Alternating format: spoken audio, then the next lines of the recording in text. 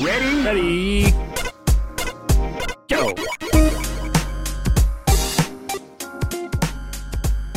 Hello and welcome to Rhythm and Pixels, a video game music podcast, episode 17-8. That's right, it's like World 17, level 8. We are definitely longer than most games. Yes, we're your hosts. My name is Rob Nichols. And I'm Pernell. Yes, we got your name right this week. For now. Every week we hang out, we listen to great video game music of all consoles and all generations. It's just, if it's good, we're going to find it, we're going to play it. And this week is a special episode. Special episode, just like my wife. Special. Yeah, right, I know. I'll have to explain that later. Yeah, well, we will. Every month we have a live streamed episode. So this episode is being recorded live for our Patreon members. So at patreon.com/rhythmandpixels, you can support the show there, and you get access to watching us do the show and getting in the chat room and cracking jokes while we're cracking jokes and being silly and listening to great tunes together. It's like a listening party. And honestly, that's exactly what it is. That's actually a good descriptive for it. So we just goof off, just like try to communicate, chat in the group, and chat with each other. Yeah. And just be outright multitasking. And then the Switch, I have it plugged up right now, but I hope to eventually do more with that too. Oh, okay. Are you on? Yeah, you're on. Hey, you're on, buddy. Can you not hear yourself? It might be me. It actually was totally me. This is live, everybody. Can you hear yourself now? Yeah, I can. Okay, wonderful. And we're rolling. Can you hear me? Anyway. Can you dig it? Can you imagine, like, they have the casting for what was that shit? That 80s, you know, that 80s shit. The Warriors. Oh, it's like for the casting for that role. Like, okay, sir, what's your name? My name is Bill. Can you dig it? Can you dig it? Like, he probably didn't even intend to do that long. He just happened. We'll call you back. But Can you dig it? Oh my God, this day is killing me. This day is absolutely killing me. Yeah, man, we both had some interesting starts to our day, and then I had to wait for a contractor for the house later in the day. So selling the house, huh? Selling the house? No, I'm not selling the house. Selling the house. We were it's the dryer. We get the dryer vents cleaned every year. That's exciting. That's great. It's great content for the podcast. Well, hey, there's nothing wrong with that. Everybody needs that done. It is true. If you have never had your dryer cleaned or your dryer vent cleaned, you should do it. And you should do it every year because it can cause a fire and it can be really horrible. So you should do it. Just saying, it's just good advice. My main drag right now is that I've actually officially been trying to get into the workout train. So spoiler alert, we're probably gonna have a workout themed episode in the future. I like that. Yeah. But I am horrific at proper calorie consumption. I am horrible at food and sleep. Mm-hmm. I'm just not good at this. So we got to work on that. Yes, but it needs to be done. Like I can give you advice, but like it's so personalized, right? Like what works for me isn't going to work for you. And what works for you isn't going to work for somebody else, right? Yeah, and it's like I'm doing terribly. Like for example, so today, this morning I was supposed to wake up early to go to the post office to pick up a Kickstarter board game box that showed up. But as a result, I was like, I need to go to bed early so I can wake up, go to the gym. And what that ended up resulting in is me actually staying up till like 1 o'clock because I got a review code in for a game which, when it comes out next week, everyone should be buying it because it's really good. It's called Mechstermination Force. Mechstermination Force is a ridiculous name. Like MEX or MIX? Like Mecha. Oh, Mecha. Okay. Like Mechstermination Force. I was like MEX. It's basically a Contra game by the guys who did Gunman Clive, but it's all boss fights. It's really, really good. But anyway, I woke up with like probably 5 or 6 hours of sleep, got my package, went to work, did not eat much because I'm strangely conscious now about caloric intake. Got home, had to drag myself to the gym. I got there at 6:50, which would have not given me enough time to work out and then come to the episode. So I pretty much stopped the car in the parking lot, sat there for 5 minutes. That's crazy that it is close by, but it's crazy that you went there first and you're like, I can't make it, and then you came over. I love how conveniently goes, where are the potato chips at? Where are the potatoes? Well, there are apples now. Yeah, so Carlos asks in the chat, where are the potato chips? And Pernell raises to the camera, apple slices. Well, I've got to clarify something. I'm not giving up potato chips. No. It just so happens that tonight it is all about apple slices. And you shouldn't. And they're delicious. Christy always makes fun of me because when we look for snacks and stuff, I'm always like, "Ooh, I want to get a smoothie with ginger and kale," and she's like, "Rob, no, we gotta get ice cream or something." Like you don't know how to snack anymore. Kale ice cream. Kale ice cream. Actually, I would eat that. Ew, kale cream. It just does not roll off the tongue. Oh, one more wacky thing we have to definitely get out the way. Yes. And we'll probably say some other wacky stuff, but sure. Who knows? Yeah. So, I don't know why this has become a running joke with us for the last few days, but a couple days ago, Rob came over to the house. We hung out. We broke out some video games. Yeah. And one game in particular was my copy of Resident Evil 2 on PS4, which I have, but just never really made the time to sit with. So, we started playing it.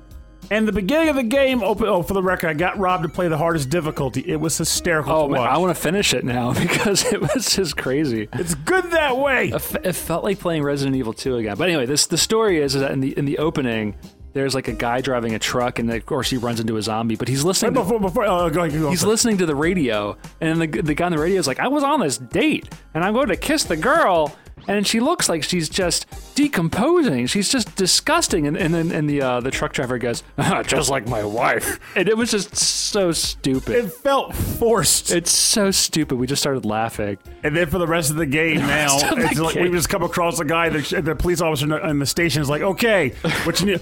We saw it's all chaos here, complete pandemonium. We can't get anything done here. We need to get out of here, stat." And the guy goes, "Just like my wife." Yeah. Like, doesn't even make sense. He looks at the security camera and sees a guy like getting chased by zombies. Like, "Oh, I better go save that guy." Just like my wife. Yeah. It's just like, it was just the best thing.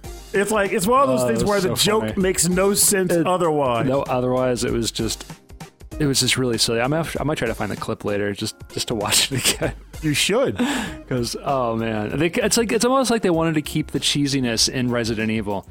But also, I've been playing a new game. I've been playing The Messenger on the PlayStation 4. You've been playing Alex? The Messenger. Yeah, Alex. Sorry, buddy.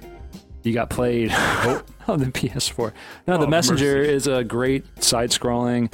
I mean, everyone, if you, a lot of our regular listeners do know this game already, and it's been out on the Switch for some time. But if you don't, it's Ninja Gaiden in a 2D to Metroidvania. Yeah. Like a side-scroller to Metroidvania weird concept. It has a lot of cool ideas like hitting enemies to get a second jump or third jump. Yeah, amazing music by Rainbow Dragon Eyes. A lot of 8-bit, 16-bit goodness in that game. A lot of good moves. Really great gameplay. Really good self-referential humor. I'm really enjoying it. I'm loving it a lot. It's if you like side-scrolling platformers because you're like me and you're an old man who doesn't want to play new games, then but that is a new game. Check it out. But like it's like an old game. You know what I mean? Like the games I play now aren't new. I think I played that new Battle Royale game. Fortnite? No, the newer one. Oh, Apex Legends. Apex Legends. I played it like a couple times. I was like, this is fun. I'm never going to play that game again. Well, you're probably better off. Because it never ends. It never ends, yeah. I'm just going to run in there and get killed. I'm like, hey, everybody. Hug me. I'm with my team. Like my wife. Oh, mercy. Yeah, I know. So this week, we are going to have all of our musical suggestions from Patreon listeners and from listeners of this show. How does that sound? Spoiler alert, there's some gems in here this week. Some really, really good stuff. But today is 17-8. It's an even episode, so I'm going to start the show. And Pokemon style, I'm going to say, Mix Master, I choose you. Oh! Yeah. Okay, then. Well, what did you choose from the Mix Master? Mix Master would like to choose Onimusha 2, Samurai's Destiny for the PlayStation 2. This is the track called Merchant Town, which I think it takes place in a town full of merchants. Possibly. I'm not sure if they own the town or if they live in the town. Or it's just like they go there for summer, you know? Oh, like spring break. Yeah. Spring break, summer. Yeah, they're not really... I mean, the merchants go there, but you don't buy anything. Because they're all swim in. And by the way, just random thought. I wonder if Rainbow Dragon Eyes is a U.S. composer. Because if so, we should look for that person. Yes, he was on the VG Embassy. Really? Yes, really, really cool guy. Really great background in heavy metal and really into chiptune. So yeah, listen to that episode. It's really good. Really, really good. Ed's a much better interviewer than we are. I disagree, and I love Ed. Yeah, I love Ed a lot. All right, so yeah, again, this is from Onimusha 2, Samurai's Destiny. This is Merchant Town from the composer Toshihiko Horiyama, and this was picked by Patreon member Mixix Master.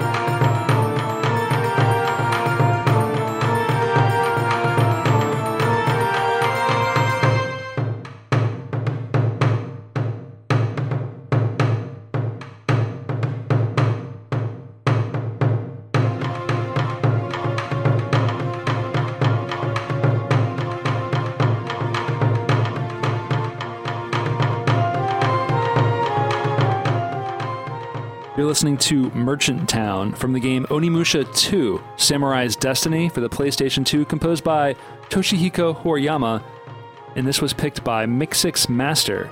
And he says, I loved the original Onimusha, but I remember getting to this town in Onimusha 2 and just getting sucked into the game. The drama this track creates is awesome. Honestly, I think so. So I guess technically he's in the chat, so when he hears this, he can answer it in a second. But was there combat? Did any combat take place in this town? I do wonder about that because it sounds like the sort of try that would just play during a place where you're just walking around and communicating with characters, maybe making some purchases and prepping for your next mission. There's tension there though with this drum, so maybe it's like a prelude to something serious happening, or maybe something serious has happened and you're walking through the aftermath. Maybe it's the Merchant Town, but they're all sold out of all the stuff that you wanted to buy. What do you think? I'm not. The only thing I think is that I'm actually sad to have never picked this game up. I never played it before. Well, correction, I played a little of the first one because when it originally came out, I was backlogged and broke. And my main thought was that it was like, oh, it's just Samurai Resident Evil. I can hold off on this. And then, of course, it was good enough to get 2 more sequels on top of the original. And I just never made the time. And I think recently it actually got a remake or remaster on PS4, but I still never managed to just make the time because, well, we know how that goes. You know what's funny is that I've never played Final Fantasy VII, and I kept thinking, like, you know what? I'm going to download it and try it for the first time on PS4. But then I keep thinking, I'm going to wait for that remake. They're going to do it, right? Which game now? Final Fantasy VII. But the thing is, the remake's not even going to play anything like the original, so you could technically play So that's good both. then, right? Well, in the sense that for a person to say, I'm going to wait for the remake and then play it, having never played the original, you're not hurting yourself to play both because they're going to play so differently. Yeah, but... And they're going to probably tweak the story to the point where they're probably going to be hard to compare in that regard, too. Well, that will make more sense, probably. I'm highly going to doubt that. Have you seen Advent Children? Yeah, I know, but like, it's just 2019, Pernell. They haven't gotten better. Yes, they have a localization team. When they made Final Fantasy VII, I don't think they really did. I think it was like some guy at a keyboard going like, "Oh, what's that word say? It probably means." Actually, I would almost wager because I don't know for a fact. that was probably one of the first big localization projects to happen because of how propped up that game was to release and do well. It was. On the podcast, where we like to promote other podcasts on this show, on the other podcast, Retronauts, they've been doing a 2, maybe even 3-part series on Final Fantasy VII, which I've been finding fascinating because I don't know much about it. And they talk about the localization of the game and its influence on America, because it came out at a time when anime really wasn't being brought to the States as much. So they're almost crediting Final Fantasy VII as being like the popularization of anime in America. Really? Yeah. So I knew for RPGs in general, it definitely hit the spot. Yeah, but you think about it, like was it 97? Like what did we have in 97? We had like fan subs of Golden Boy. And hey, we had fan subs and we liked them. Like Rurouni Kenshin and Evangelion. Buying Child's Toy from irreputable vendors in Northern Virginia, who then later got arrested, by the way, for selling those VHS tapes. You know who you are. In jail. All right, so Pernell, how about your first track? So, also to answer the question that I posed earlier, Mixmaster did say that this is exactly a place where you walk around and you make purchases and communicate with townsfolk. No combat happens here. Okay. Very fitting track for the environment. Yeah, I like it. It's a good opening track for the show. Yes, it is. Yes. All right. And I'm going to follow it up with one that actually got submitted a month ago, and I was sad to not play it because I was ecstatic that someone would have picked a track from this game. And that track is from the game Always Awakening. It was submitted by Cam Werma, and the track title is the Sea Monk Boss Fight. And the composer is Robert Kreis. And it is a banger. All right, let's go. Dun, dun, dun.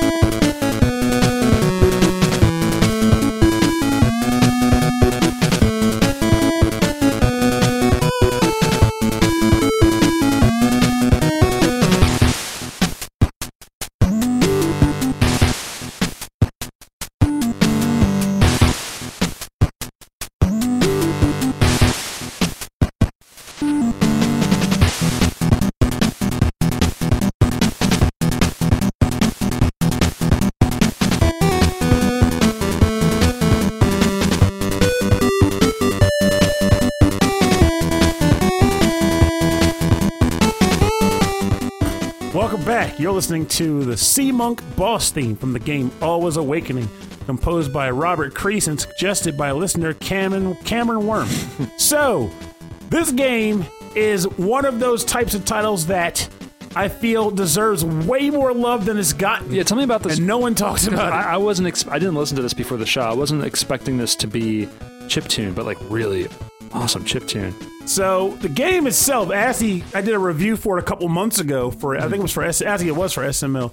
And when it was suggested to me, I was like, never heard of the game before. And on the cover, it's like a kid with a hood and sneakers and a wand. Like, why are you wearing sneakers? I don't know, but I'm intrigued. Okay. And I ended up taking on the review. Yeah. And it's a lot of fun. You are a wizard named Zoe who just shows up in this world. I can't remember why you're there. It's been that long since I remember this plot. I assume this is like all kind of like a throwback NES style. Yeah. Okay. Definitely throwback. And the music to match. So you're basically walking around this interconnected world trying to find like these like 4 entities and beat the stuffing out of them so you can claim their power and then basically be powerful enough to beat the big bad boss monster. But as you explore, you get like different magics, only like 3 or 4 total, but they can each be upgraded at one time. And they're some are for attacking, but mostly they're for puzzle solving. And it's simple stuff, but it works. Like one is like a green gelatinous cube that when you put it down, you can get it to use it as a stepping stone. Okay. But then it can also be placed in water to work as a floating like vessels. He can like swim, sail across water. There's like electricity to power devices and stuff like that. And the music in every area is as good as this. This is really, really good. The notes I have is this is boss music. Yeah, it's the theme for the second boss and the Shrine of the Sea God. Wow, it's got kind of like I wouldn't say it's like a chill pace, but it's a much slower pace than I would expect for boss music. Do you know how the boss battles play out? Yeah, they're basically like boss battles. Like the boss will show up on the screen, like one-on-one situation. Yeah, like it'll be like a monster. Like he might like say, for example, like make water rise up from the ground. You have to dodge the jets of water, and land and basically connect attacks on them at the right time, or with your staff, which can be used as a melee weapon. That's good. It's just a good game. And Cameron wanted to make sure I stated that it is 100% NES, not retro style graphics. So that is true. And it is pure NES 2A03 with no expansions. And if you listen to it, and I'll turn up the music a little bit right here. Yeah, there's only 4 channels rocking out. You got like the 2 square waves, the triangle wave, and the noise channel for that percussion. Sounds really good. I actually wonder if this is Cameron's favorite track in the game. I want to get to that breakdown one more time. We're almost there. But yeah, Cameron, let us know if this is your favorite track. I know, like mine is. I'm probably getting the pronunciation wrong, but it's like the Amber Sanctarellum or something. Sanctarium. I'm really enjoying this. Here it comes. 3, 2, 1. Oh. This reminds me of something. He beat me quite a few times, so I heard this track a lot while I was playing the game proper.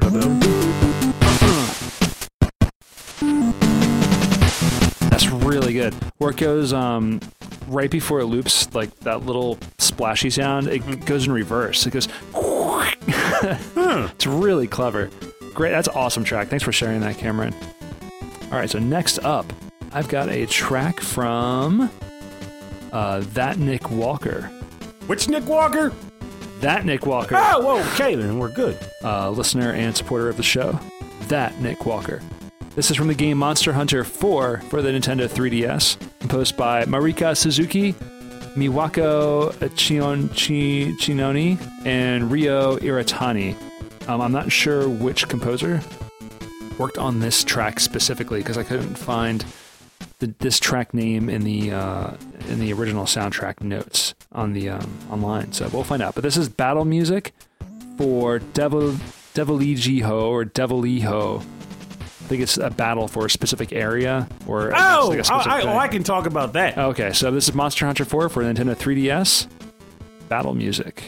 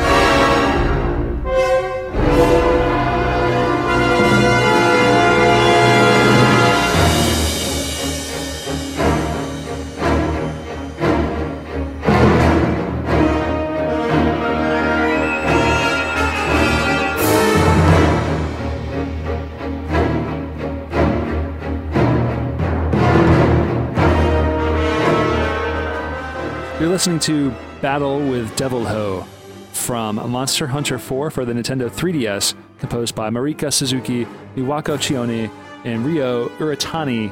I'm not sure which composer, but this was picked by that Nick Walker, and Pernell's got something to say. I just love, first of all, how the thread started going nuts about this jerk from the very moment it was announced as a selection. And the chat's blowing up on this. Is this a boss? I'm assuming it's like a boss battle, or just one of the monsters you fight? So, first and foremost, to lead in, I never dealt with him in any of the earlier Monster Hunter games. I never played them long enough to fight. It's a recurring. Oh, yeah. A lot of the monsters recur in the story. They bring them back and stuff. So, but Monster Hunter World I got into en masse, like Thickless. And I was playing with a bunch of friends who were veterans with the series and whatnot. So, Devil Ho, whose name I'm likely mispronouncing, that's how it goes sometimes, So just this. I was looking up information on this song. I hit the Google Translate, and it's like Devil Joe. It might be Devil Joe. Devil the Joe or something. It's like that. It's like the dark version of Joe from Facts of Life or something. But basically, when the DLC for this character came out, which was free DLC, it just was an update or whatever. It's an extra little thing. Yeah, it's like an extra event and a new monster. People that I was playing with that knew the series was like, oh man, the Murder Pickle's in. I'm like, the what? Murder Pickle? Yeah, they refer to him as, Murder Pickle, Devil Pickle, Devil Ho is his actual name, so there it is. There you go, yeah. But basically, they were all talking about how much of a pain in the ass he is, blah, blah, blah. It's like, if you see him, you just run. And I'm like, what does it do? Like, you'll see. Okay. And to give you perspective on it, so Monster Hunter World and Monster Hunter in general is all about small people with armor fighting ginormous monsters, beating the tar out of them and taking their clothes. So taking their skin and making clothes. Yeah, yada yada. You know what I'm talking about. Yeah. So apparently the deal with this guy is that you don't just go out and look for him. Like, he's not the mission most of the time. What actually happens is you'll be hunting something else. And then out of nowhere, he'll just stomach splash into the fight while you're fighting something else. He just shows up. And just beats the tar out of you. So, does this music lead in before it happens? You'll hear it when he's running in, but it's already too late once that happens. So what ends up happening is, for example, he'll take another giant dinosaur, he'll bite into it and pick it up and throw it at you. That's not good. He is a jerk. And he got a weird frenzy mode too that I remember, where he would get red and green, and he would just be impossible to take down. His tails are hard to gauge. I've beaten him a couple times, but if I can have a choice and I'm not going for his armor or something, I'm getting the heck out of Dodge, because he is a complete jerk. Wow. I don't like him. I like his theme. It is very menacing and terrifying. Yeah. Fittingly so. This is some crazy intense music. It's letting you know that there is some serious danger afoot. This is really good. Yeah, people in the chat are saying, this is the Devil Pickle. Go watch out for the Devil Pickle. I'm really into this. I'll have to show it to you next time. Swing by the house, because I need to get back in the Monster Hunter world, honestly. I stopped around the time you reach rank 50, which you can unlock those there's a set of decorations or something you can start using for your weapons. Yeah, I came over a couple of times and you were playing it. I think you were doing one of the side quests or something to do something. Honestly, the whole game feels like one giant side quest. Yeah, it was some special, maybe it was a special quest for the weekend or something to earn Oh, that makes sense. It's probably a Sakura festival or something. Yeah, Sakura festival. But it's a great game series. I bought Monster Hunter Generations, the remake for the Switch, with the intent being I'm going to play that one. I'm going to focus on it because there's over 100 monsters in that game, whereas at the time that I stopped playing Monster Hunter World, there was maybe 40 or something in that, which sounds like a lot, but it really isn't. Huh. You get through them pretty fast. Well, each monster is like a one quest, right? You're after that one thing. Not so much. Sometimes it'll be a quest you have to fight one monster. You might have to fight this Tyrannosaurus Rex looking thing who's Anjanath or something like that. But there might be another quest where it says, fight 2 Bagel Goose. Yeah, we call him Bagel Goose. I don't even know how to pronounce his actual name. I can live with that. 2 Bagel Bites. Bagel Bites. Just delicious flying demons. But it might be something like that. Or sometimes it'll be a quest where they tell you to do something, and while you're out there, every environment you go to is its own ecosystem, which means other monsters you are not hunting live out there, and they do their own thing. So similar to how Devil Ho works, Devil Joe, every once in a blue moon, you might be fighting one guy, and this like weird giant Triceratops looking thing will just walk on the screen. It's like, oh, everybody's having a party. Yeah. I want to join in. And he'll just rush the monster too, and he wants to fight the monster with you because that's what I liked about Monster Hunter or watching you play Monster Hunter was that the the AI of all the creatures, like they really do have a mind of their own. Oh, I had a question. I got it. Yeah. So Carlos asks, Pernell, what weapon do you use in Monster Hunter? The weapons that I use, I primarily use the dual blades because I'm all about, swift and stealthy. Well, not really stealthy. I just like climbing on backs and stabbing them. So dual blades. I was trying to get better with I want to say it's the charge blade, basically the charge blade, the one where it's not the switch axe, but it works similar to it where the blade can transform into like a super blade, and then you just start mashing jokers. But I was trying to get good with that because it is a powerful weapon that is rarely used because of major technical weapon in the game. Because some of the weapons are actually hard to get used to. You liked to use it because it was hard to use? Honestly, yeah. Like, well, the thing is like, there's like, I want to say 15, maybe 16 or so weapon types in the game. I could be off. And they vary in difficulty of use or ease of use. So I chose the dual blades at first because I just liked the idea behind them. But they were also one of the easiest weapon types to use. So what ends up happening is when you join up with other parties, there are specific types of weapons that you're going to see often. And is that one of them? Yeah. So, for example, it was mentioned in the chat that Carlito uses the insect glaive. Yes. The insect glaive is not an easy weapon. I don't think it's one of the hardest, but it's definitely at least mid-tier. I don't think it was easy at all. So I don't think you'd see the insect glaive very often in a match. So if someone rolled out with the insect glaive, that's an awesome thing to see somebody battling with, and you want to see how you gel fighting alongside that character versus, another sword and shield, another long blade or whatever. You kind of lose that drive. The charge blade, though, is just weird. And when you get it to work just right, it looks spectacular because it's this one move where you charge it up to like max power, then you jump in and you stab the guy and you start pumping power into it, and it just makes this massive explosion. And it is so satisfying when you pull it off. It just feels good. It feels amazing. I get that. Chris Senerson says, I like the chargy sword thingy. Yes. And I think I would like it too. It's so good. Like I said, it just makes this massive explosion.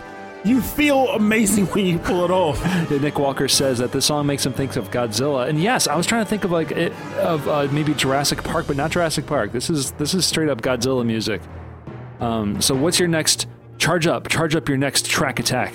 Well, your next musical monster. Well, the next one I'm going to pick is probably not a surprise to anybody in the thread here today. Well, it is because they don't know what submissions we've got. Yeah. But well, I am a big fan of this game, and the track came through from our old friend Witchy. I always call her Witchy because I just like saying that. Okay. So, submission being Persona 5, track title Rivers in a Desert. And the composer is my boy Shoji Meguro. I never knew who wrote the song or anything, though, but I had to look it up for this. The writer of the lyrics, they said, was Benjamin Franklin, which I'm almost betting. I feel like that's a joke name. No, his name is Ben Franklin. It is actually Ben Franklin. Yes, he works with Konami. He worked on 2DX 17, Beatmania 2DX 17 on a song called Brazilian Fire. He worked on a couple soccer games called Winning 11. Oh, I know those. He did music for God Eater and Persona 4 The Golden, which I don't know what that is. Oh, it's just like an updated version of Persona 4. So yeah, he's done a few things, but mainly lyrical tracks or just lyrics. And then the vocals are by a woman named Lin Inaizumi. Yes. So we got a vocal track. And it's a good one, too. All right, cool. Rivers in a Desert from Persona 5.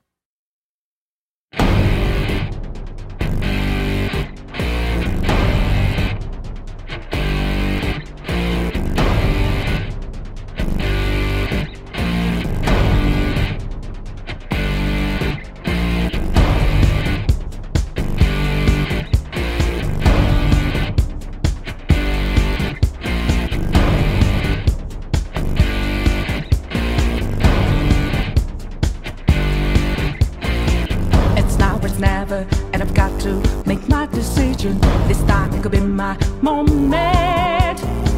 Is this a mirage or a chance to fulfill my mission? A river in a dry land, the left is in a lost land, a heartbeat for deep.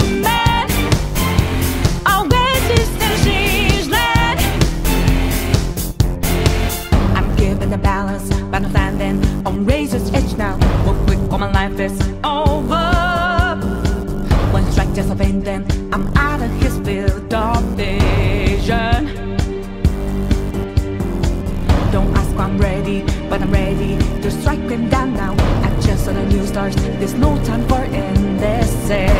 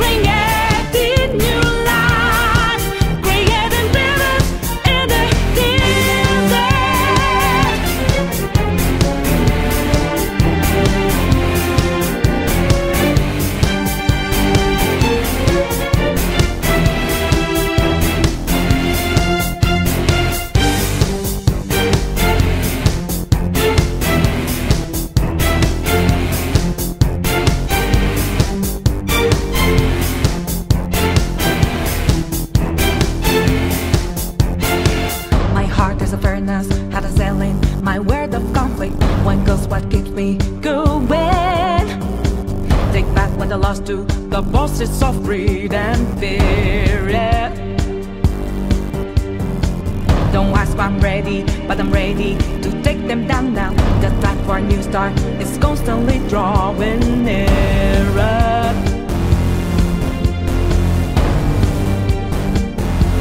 A river in a dry land, the last is in a lost head.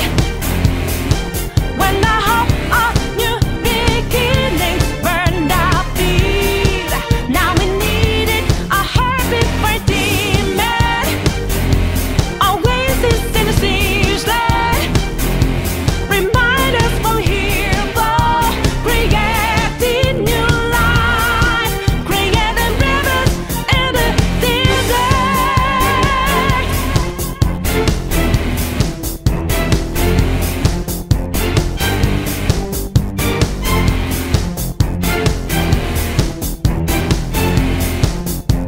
When a cool drop of water's all I need, gotta clear my head of anger and greed. A place to refresh heart and mind. Can I find some time? And rivers and dry land, the last days are lost head. When the hope of new beginnings burned our feet, now we needed a heartbeat for demon. Oasis in the siege land, remind us what we're here for. Creating new life, creating rivers in the desert.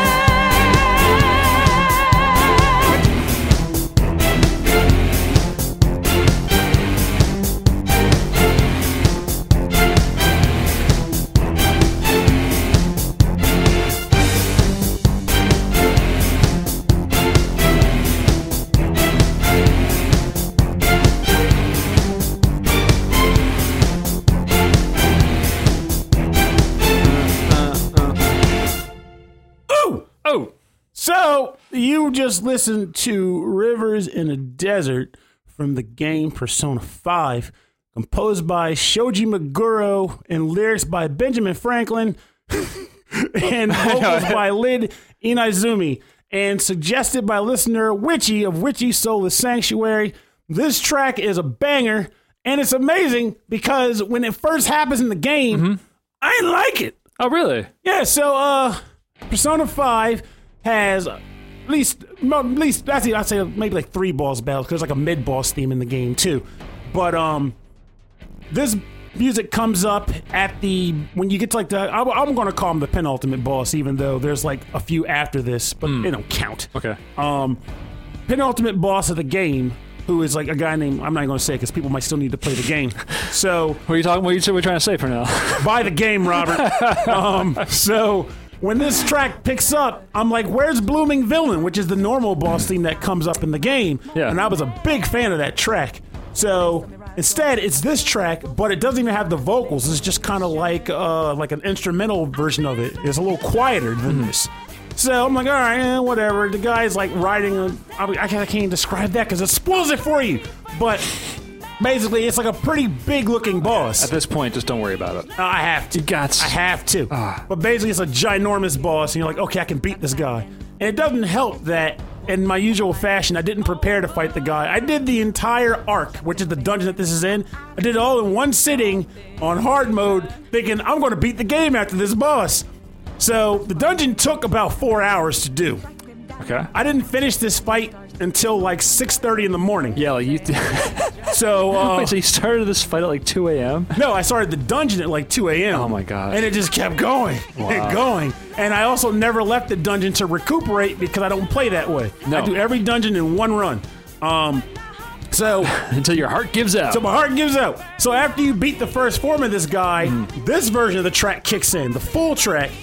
And it's just the guy outside of all the crazy stuff. And you're like, oh, this is where it's going to become a much easier fight. I could take him. Yeah. And I was burning through health something fierce against this jerk. But this track is amazing. Put the energy in. This is high energy. I love how clean the vocals sound too. Like sometimes like especially in video game music when there's vocals to it, there's like a lot of echo or there's kind of like a lot of effects and it's kind of weaved in and out of the music. This singer is front and center in this song. Oh, we need to know. It's so soulful. This is so good. We just had a question that came through though. I'm wondering if you'll be able to pick up on it. Okay, so who asked the question? Witchy goes, Rob, what would be your Phantom Thief code name? So, it would be. To give you an idea, all the characters, their code names are based sort of on like what their uniform looks like. So, and their uniform is based on their cognitive self, like with how they see themselves in the cognitive world. Like boring white guy. No, you wouldn't be boring white guy. I'd be boring white guy. You'd be bland human. No, you're not. That's not true. You'd be like a DJ or something. You'd be like Mixmaster. Like, oh crap, crap, that's already taken. You can't be Mixmaster. I can't be Mixmaster. You can be. I will be. I'll be. Looking cool, DJ. They'll just call you that. Looking cool, DJ. All right, I'll take that. Well, you'll be DJ, but the guy will be like, looking cool, DJ. You'll be like, I just got here. I don't know what's going on. I'm just here to hang out. I just got here. Now you want me to fight demons? Pretty much. Hunting for demons. But like, is that what you want from me? Yeah, it's what we do in the cognitive world. I hear the music, so. But like the music in this game, it's kind of makes me sad too because I love how poppy the music is in this game. Every time I hear music from this game, I'm like, I could hear this on the radio and I'd be into it. Yeah, Shoji Meguro. I'll stand by my fact that I still, and you've heard me say this plenty of times, so this isn't a secret, that I still stick by preferring the atmosphere of Persona 1 and 2. Oh, totally, yeah. And the music in a lot of ways too, because while this was before, actually Shoji Meguro did do some of the music in the older ones too, but he wasn't the sole composer back then. No, I feel like it was his influence that made the soundtracks of the older, like really kind of dark, like funky dark. Yes. Now dark funk. The funk D. So like this, so basically, even with that in mind, like when he came on board full steam ahead with Persona 3, he started doing these themed soundtracks where it's like every game would have a sound style to it, like I've heard people describe Persona 5's OST as having like a disco-esque sound. Disco slash soul. This definitely has like a disco-y, like the singer is like disco. The rhythm, the beat's got that kick hat. And I'd honestly take a ring to say that Persona 4 had more of a poppy theme going for it, and Persona 3 had a like R&B-ish style going for it. Yeah, Persona 4 had, which is the only Persona I played. Oh, you played 3. Oh, 3 is what I did. The one with Tartars. Yes. Yeah, you played 3. Yeah. Wow, I missed an entire Persona. You missed 2 Personas. Technically, you missed 4. Well, who's counting? But who's counting? I'm counting. You are, and everyone who listens to the show. All right, so let's move on to your... Oh, brakes! Wait, hit it's just my brakes. track. We gotta hit the brakes. Because Witchy said she actually prefers the Persona PSP OST. Oh, is there, so there's it's a different game? No, they're the same game. So the Persona original 5 game. for the PSP. I think this was actually before you were working at Electronics Boutique, actually. I was annoying even before you were working there. But when Persona 1 came out in the States, it was like 1996, and it was called Revelations Persona. It was the first attempt to bring a Shin Megami Tensei game to the States. Yes. And for some dumb reason, Atlas at the time felt compelled to make a lot of censorship changes and tweaks to make the game more appealing to Americans. Like they made one of the Japanese kids into a black kid. Okay. And they made him curse a lot because black people curse.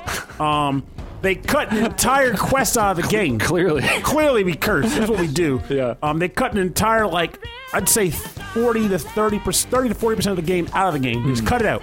Wow. They translation issues, all kinds of stuff. It was a hot freaking mess. They thought that a kid with with black hair and goth earrings was offensive, so they gave him red hair and they removed the earrings. I feel like the localization teams, especially in the late 90s, early 2000s, they were just making decisions. They just didn't know. They weren't asking people. They were just doing things. They were just making these changes. The American public isn't ready for this, or the game players of America who are 13 or whatever. They're not going to be into this. But no, we're grown up. We can take it.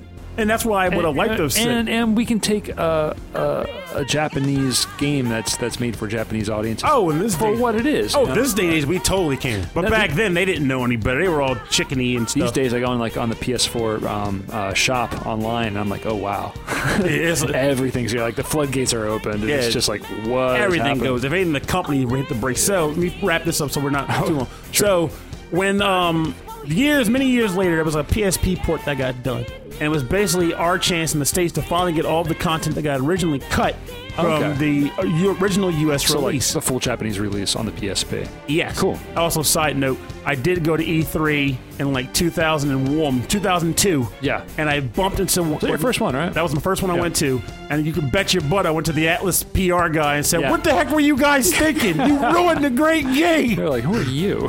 It was hilarious because I was like, I'm just some dude, but I'm going to do that thing where I'm acting like I matter and I'm going to yell at you. I'm here to get answers. You got to tell me why you made these decisions. It's terrible. I got to answer to my bosses. I got to let them know. But what did you do with Persona? So when they re-released the game, one of the things they changed was they brought Shoji Meguro back as the full guy instead of just doing some of the. He did the entire OST. He he composed it and directed everything, and he did it with his style that we had gotten used to when Persona 3 became big. So it was very stylish. Mm-hmm. All the vocals for the battle themes had lyrics and stuff. But my thing is that's my Persona 3. I had mixed feelings about it. People were outright saying this is a terrible OST, blah blah blah. In the main Persona groups, and Shin Megami Tensei groups. Yeah. But but I felt like the tracks were great. Mm-hmm.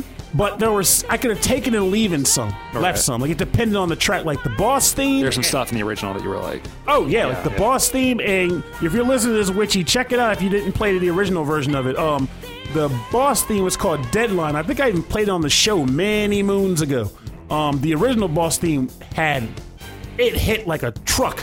And when you heard it, you knew you had to win a fight. Oh, we're going to have to listen to this later. But the boss thing they did for this game, while it sounded good, it didn't feel like it had any tension to it. It was it just sounded good, but it didn't feel like it needed to be there, if that makes any sense. Yeah, it does. Oh, shucks. No, I understand. But by that same token, the normal battle theme is way better in the new release than the original. I love the battle theme in the new version of it. We'll have to listen to that. Have we played them on the show before? No, we actually haven't. We haven't? Oh, really? I think we've only played Deadline on the show. Okay, we should do a Persona show. I wouldn't mind that. Maybe it'll be the most downloaded show. We're here to talk about high schoolers with power beyond their understanding. Yeah. And not just the normal one. All right, so my last track comes from Wicked Sephiroth, and I'm bringing it back, making it chill. He gave us a few tracks to choose from. I'm choosing the super chill track because that's how I'm feeling. This is from Donkey Kong Country Tropical Freeze for the Nintendo Switch, composed by David Wise and Kenji Yamamoto, and this is Mangrove Cove Underwater. What do you know about Tropical Freeze, Pernell? I know that's a really difficult game. Is it difficult? I was going to say Tropical Freeze is more like water ice going sour, going bad. It's a delicious treat. All right, so this is it from David Wise and Kenji Yamamoto from Donkey Kong Country, Tropical Freeze, picked by Wicked Sephiroth.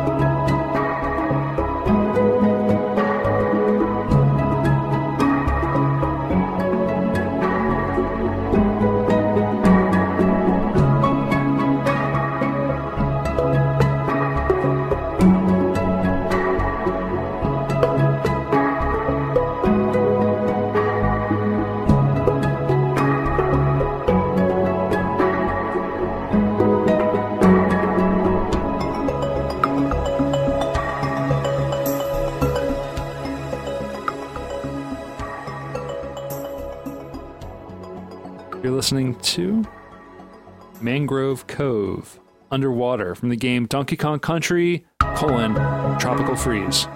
For the Nintendo, Switch. There's a lot of colons here. This is credited David Wise and Kenji Yamamoto.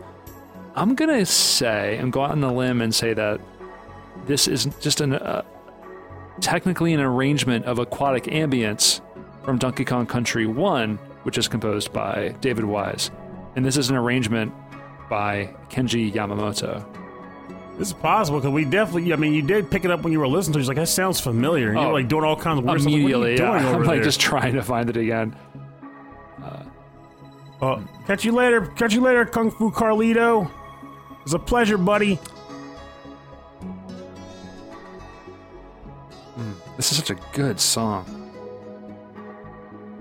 So, yeah, I'm going to thank Wicked Sephiroth for bringing this to the show, because this music is...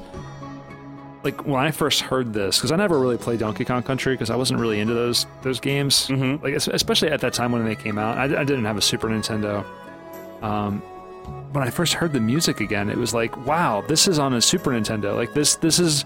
he was writing chilled, ambient music into a platforming video game for kids, who were like... Well, Donkey Kong Country, I feel like it's almost a lie to feel like to say it was for kids. Yeah. Because they're so difficult. They are so difficult, for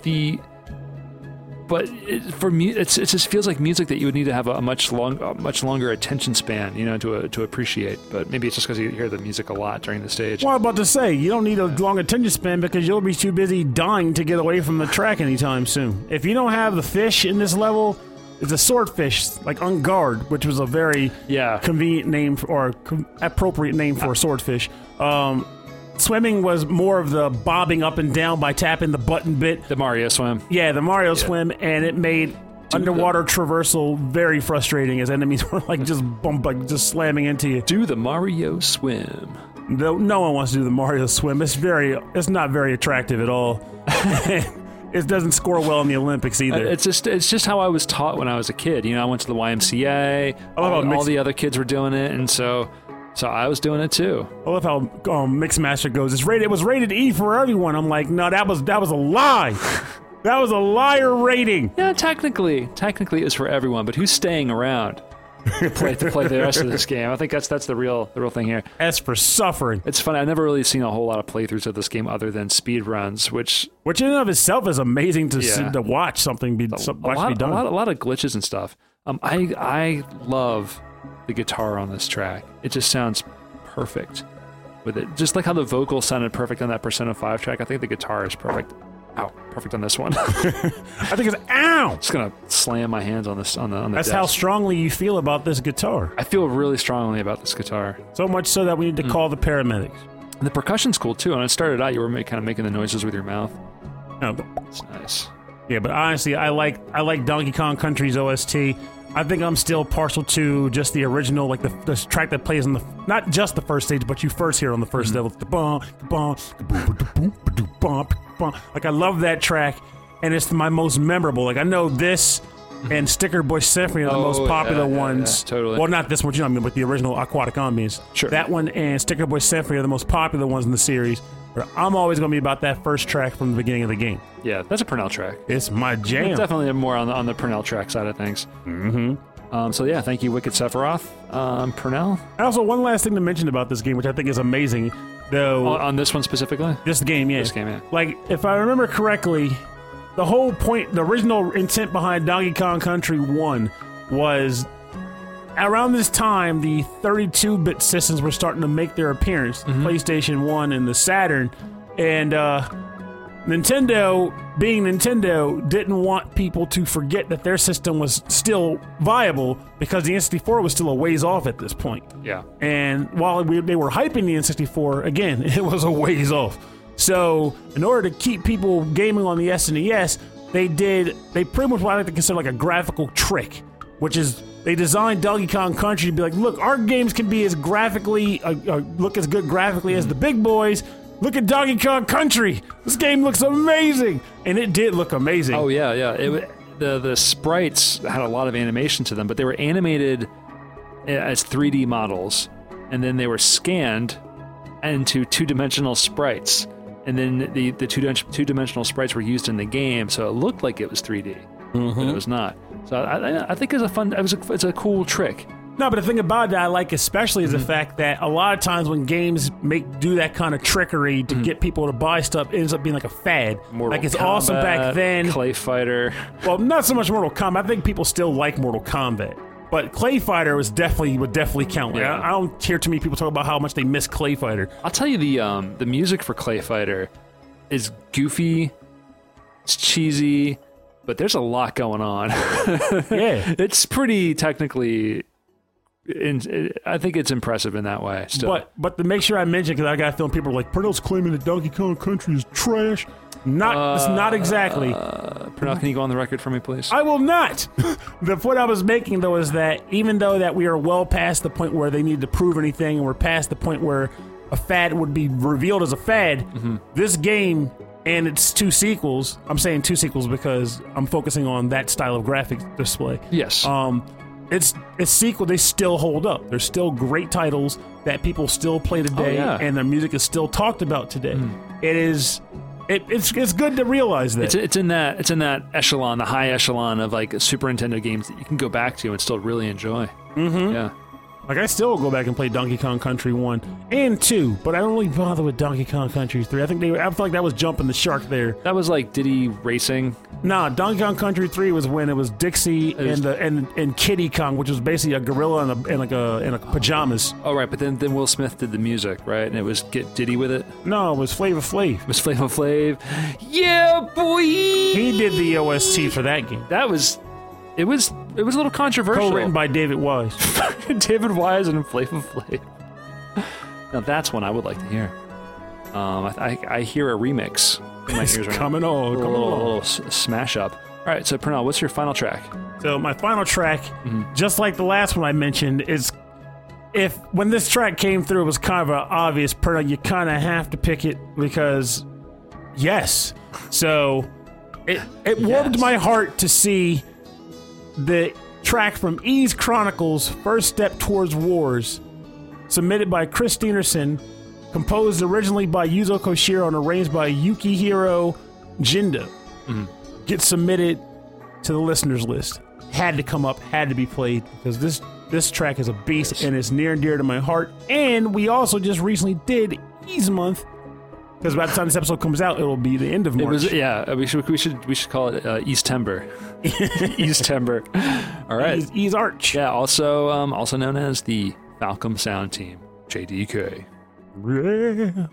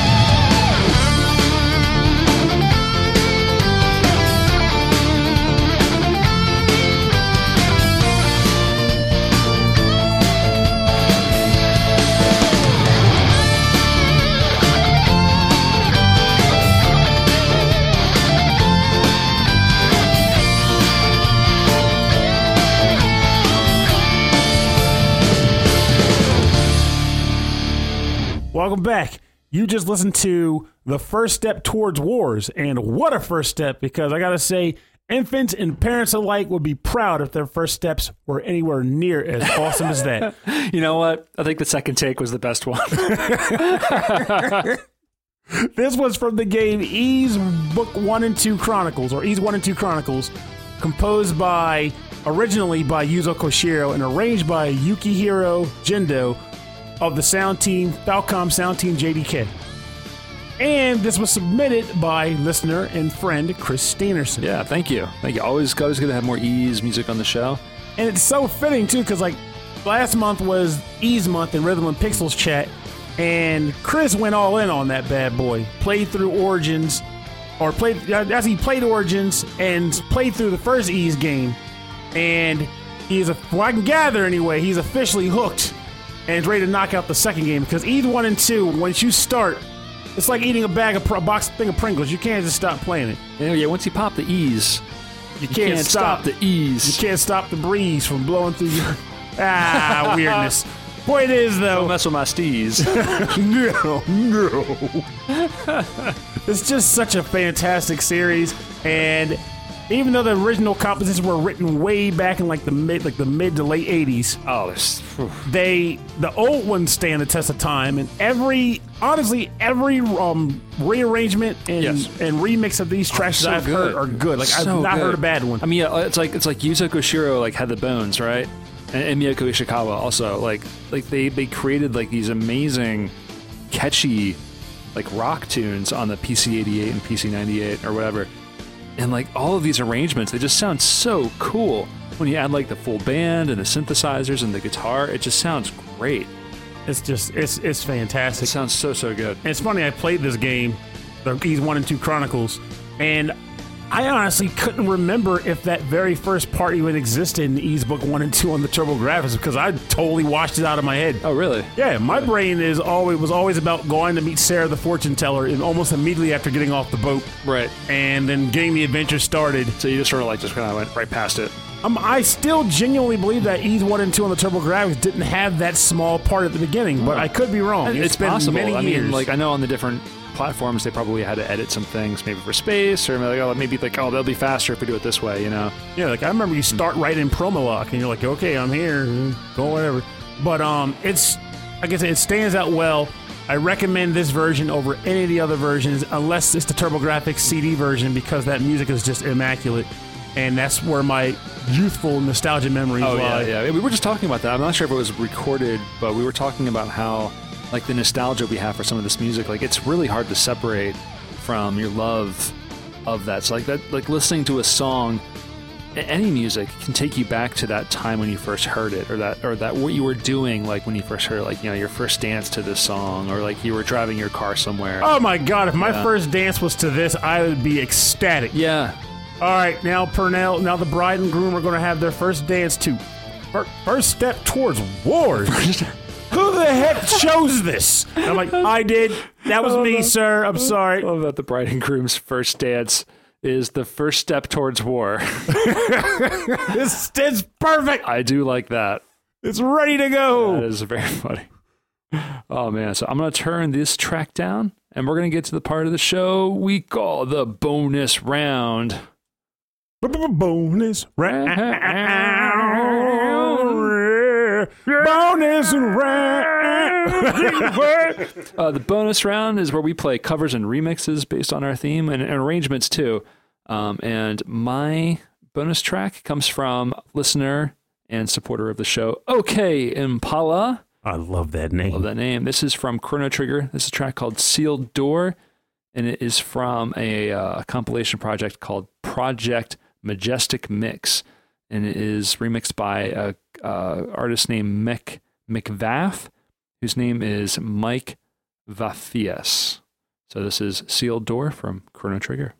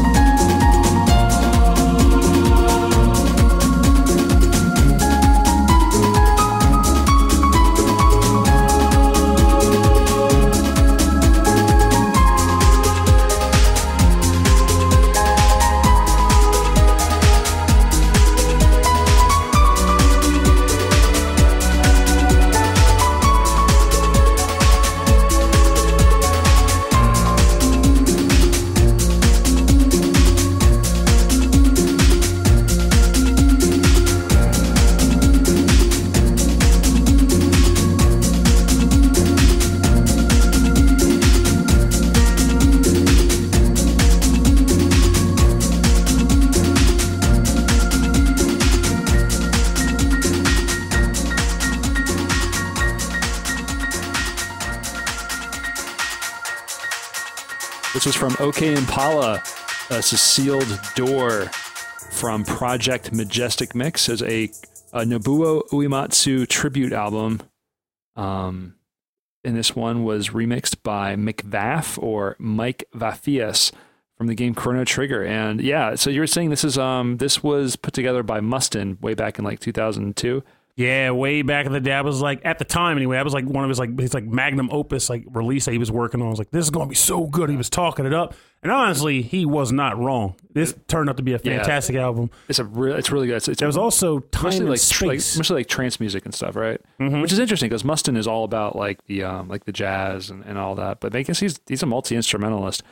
So OK Impala, he wrote along with the track. That this month I would like to suggest a remix from the classic remix album Project Majestic Mix. The track in question is Sealed Door. The haunting melody of the original Chrono Trigger track is perfectly remixed in this enchanting version by Mike Vaffias. I hope you enjoy. I do love how that melody sort of like weaves in, and it's a longer track, but I really like that.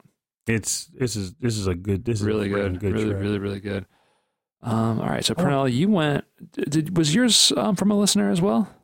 Yes, it was, though it didn't come through the usual methods. Oh, or this one? How did this one came in like a message in a bottle situation? No, it came in a way where I'm like, why is this not a submission to the show instead of sharing it on my wall? So, listener Brian Pitt, awesome guy with fantastic taste in music. All right. Came across this all right. Oh, yeah. Stop it, Go ahead. Hey, come on. Matthew Nichols. No. I was. Oh no. But basically, he shared it on the wall and was like, hey, basically, me and another friend's like, you would like this track, you should check it out.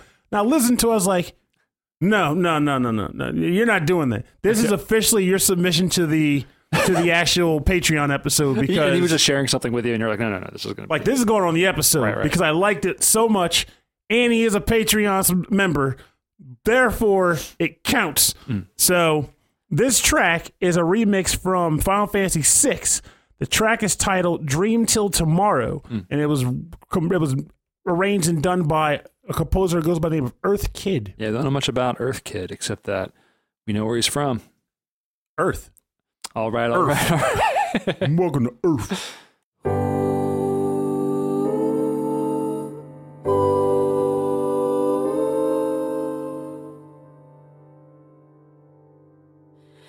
Baby of mine, it's okay to cry. Mama will stay by your side. Let me sing you a song while I hold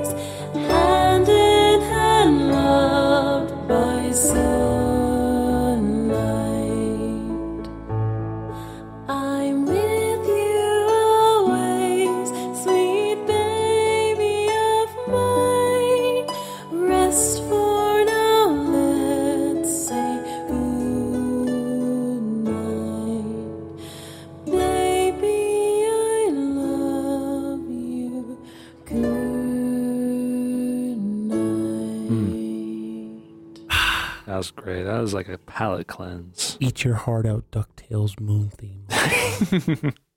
I kid, I like that theme too. That was the original call, like kids running through the street. Is that what they from Final Fantasy VI? I was actually going to read a thing. Kids run through the city. Kids That's run so through good. the city. Love it. So, fun thing about this, if it sounded like a lullaby, well, surprise, surprise, from the words of the actual arranger herself, this source has a lot of personal meaning to me. I sang this lullaby to my son every night when he was a baby, until, of course, he turned 2 going on 20 and decided he didn't want to be sung to at bedtime anymore. She says a lot more additional things about the song But like at OC Remix, where it was actually posted. I love that she created a lullaby for her kid, but it was karaoke of a Final Fantasy VI song. It's so good, it's man. Perfect. I love it. It's great. It is so perfect as a lullaby. Well, See, it's like I don't even have any words. I'm like, I need to come up with something. I get excited. I get jazzed. I'm just like, I just want to lay back and relax. yeah, I like that a lot. Yeah, that fits right alongside the Donkey Kong Country track. Mm-hmm. Well, for more information on the bonus round part of the show, go to rhythmandpixels.com, and we'll have links to all the SoundClouds and Bandcamps and everywhere you can go download the music and support the artists. Support the artists.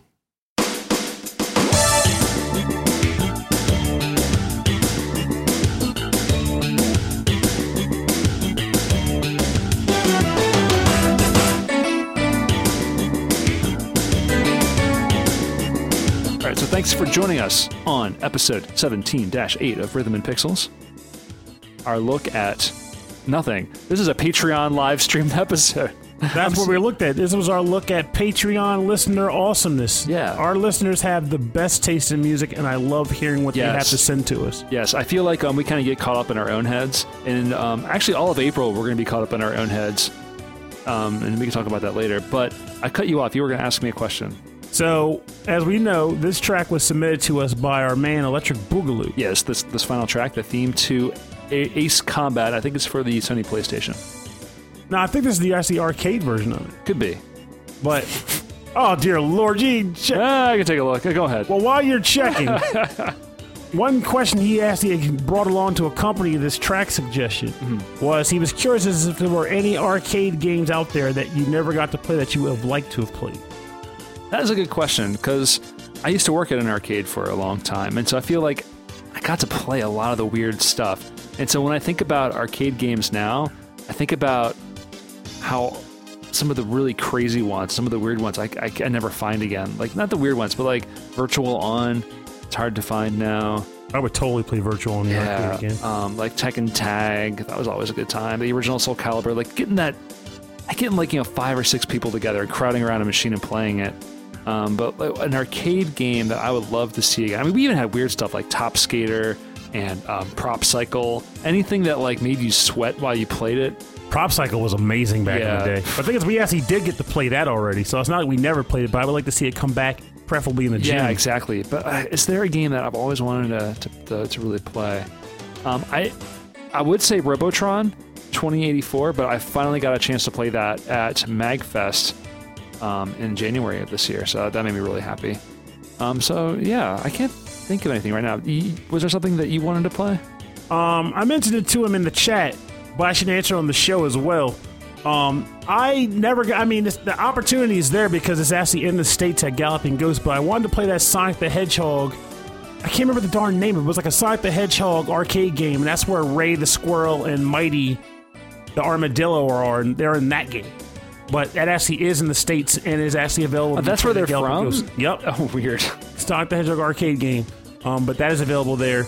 And aside from that, I feel like every arcade game that comes to mind, I have had an opportunity to play. That I would want to, that I knowingly would want to play. As I also said to him, I wouldn't be surprised if there's a game out there that I don't even know has an arcade version. And so, I do remember one. And it actually flowed in this exact same manner where I remembered it while saying that. All right, there it is. There was a Bonk's Adventure arcade game that came out, or at least it was in prototypes. I remember TurboZone magazine was showing pictures of it. Okay. And it looked really good. Bonk had this really shiny dome. Everything was shiny and colorful in this game. And it looked way better than what the TurboGrafx could do at the time. And I wanted to play it, and of course, it never came to the States. I still don't even know if it ever came out in Japan's arcades or not. but I would totally play that game today if I had access to it. Oh, I have never got the chance to play Alien vs. Predator in the arcade, that crazy beat 'em up. So I've always wanted to try that one, because that's like one of the big Capcom beat 'em ups that I never got around to trying. And then other than that, like there's a lot of 2D games that I remember when I was real little, like 2D platformers that used to be really big in the arcades, but you just don't see them anymore. Like remember Willow, the Capcom game? Yeah, there's a lot of good Capcom games, but yeah, Willow in the arcade. That had an arcade version? Yeah, it was so different from anything. It was really fun. So I would love to see that again. But yeah, that's where I'm at.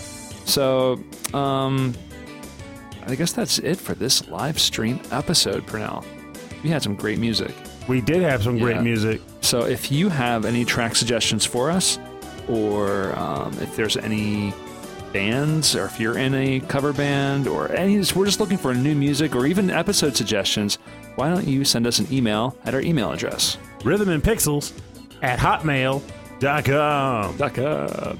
For more information about our show, a full track listing of all of our episodes, access to all of our episodes, and links to all the other fun stuff that we're doing, check out the website, rhythmandpixels.com. If you'd like to see us on Facebook and Instagram and Twitter, it's Rhythm and Pixels, all one word. Check out our YouTube page. Just go to YouTube and type in Rhythm and Pixels. We have a 24/7 radio station playing nothing but 8-bit and 16-bit classics. That's a whole lot of fun. And like I said, this is a live recorded episode for Patreon members. So if you'd like to support us on Patreon, it's patreon.com/rhythmandpixels. And any donation, any support there is awesome, really helpful. And you get access to these live streams once a month. You can come and hang out with us in the chat room and make fun of us and what we're doing and dancing to all of the songs. We do a lot of dancing. Just have a good time. Yeah, and you also get access to mixtapes of the latest episode. I'm doing those again, so you get MP3 downloads, or you can play it through the website. And we'd like to thank all of our Patreon members at the end of every episode. I want to thank that Nick Walker, Alex the Messenger, Steve Miller, the Autistic Gamer, Cameron Worma, Christopher Shenstrom, Damian Beckles, Bobby Arson from One Up Funk. Go check them out on Instagram, One Up Funk, at One Up Funk, One Up Funk. That's a lot of One Up Funk. I'm getting it in there. Wicked Sephiroth. The wickedest of Sephiroth. Okay Impala, thanks for the track. Carlos Kung Fu Carlito from the Heroes 3 podcast. Henrik Anderson from the Camouflage Commodore 64 podcast. Stealth out. Michael Bridgewater from the Forever Sound Version podcast. Best music voice in radio. Yeah, he does have the best, smoothest voice for the smoothest jams. I want to thank Brian Pitt. He is not Pitt. He is the best.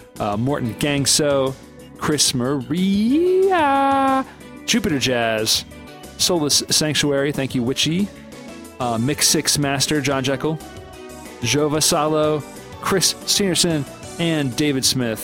Thank you all so much for your continued support of the show. So we'll see you next week on episode 17-9. Topic is StacyCon 94. Yeah, it's all Barbie games. We should do Barbie games. We're not really sure yet. So thanks for listening to Rhythm and Pixels. My name is Rob Nichols. And I'm Pernell. Have a great week. See ya. And remember, I actually don't have much tonight, so I'm just going to say a lesson that I can stand to take for myself, which is make sure to consume the proper amount of calories when you are dieting. Do not allow the world's depiction of weight gain to reflect on you eating poorly. Take care of yourself so that you can build yourself better. That could have been useful for a workout, so maybe I'll do it again later.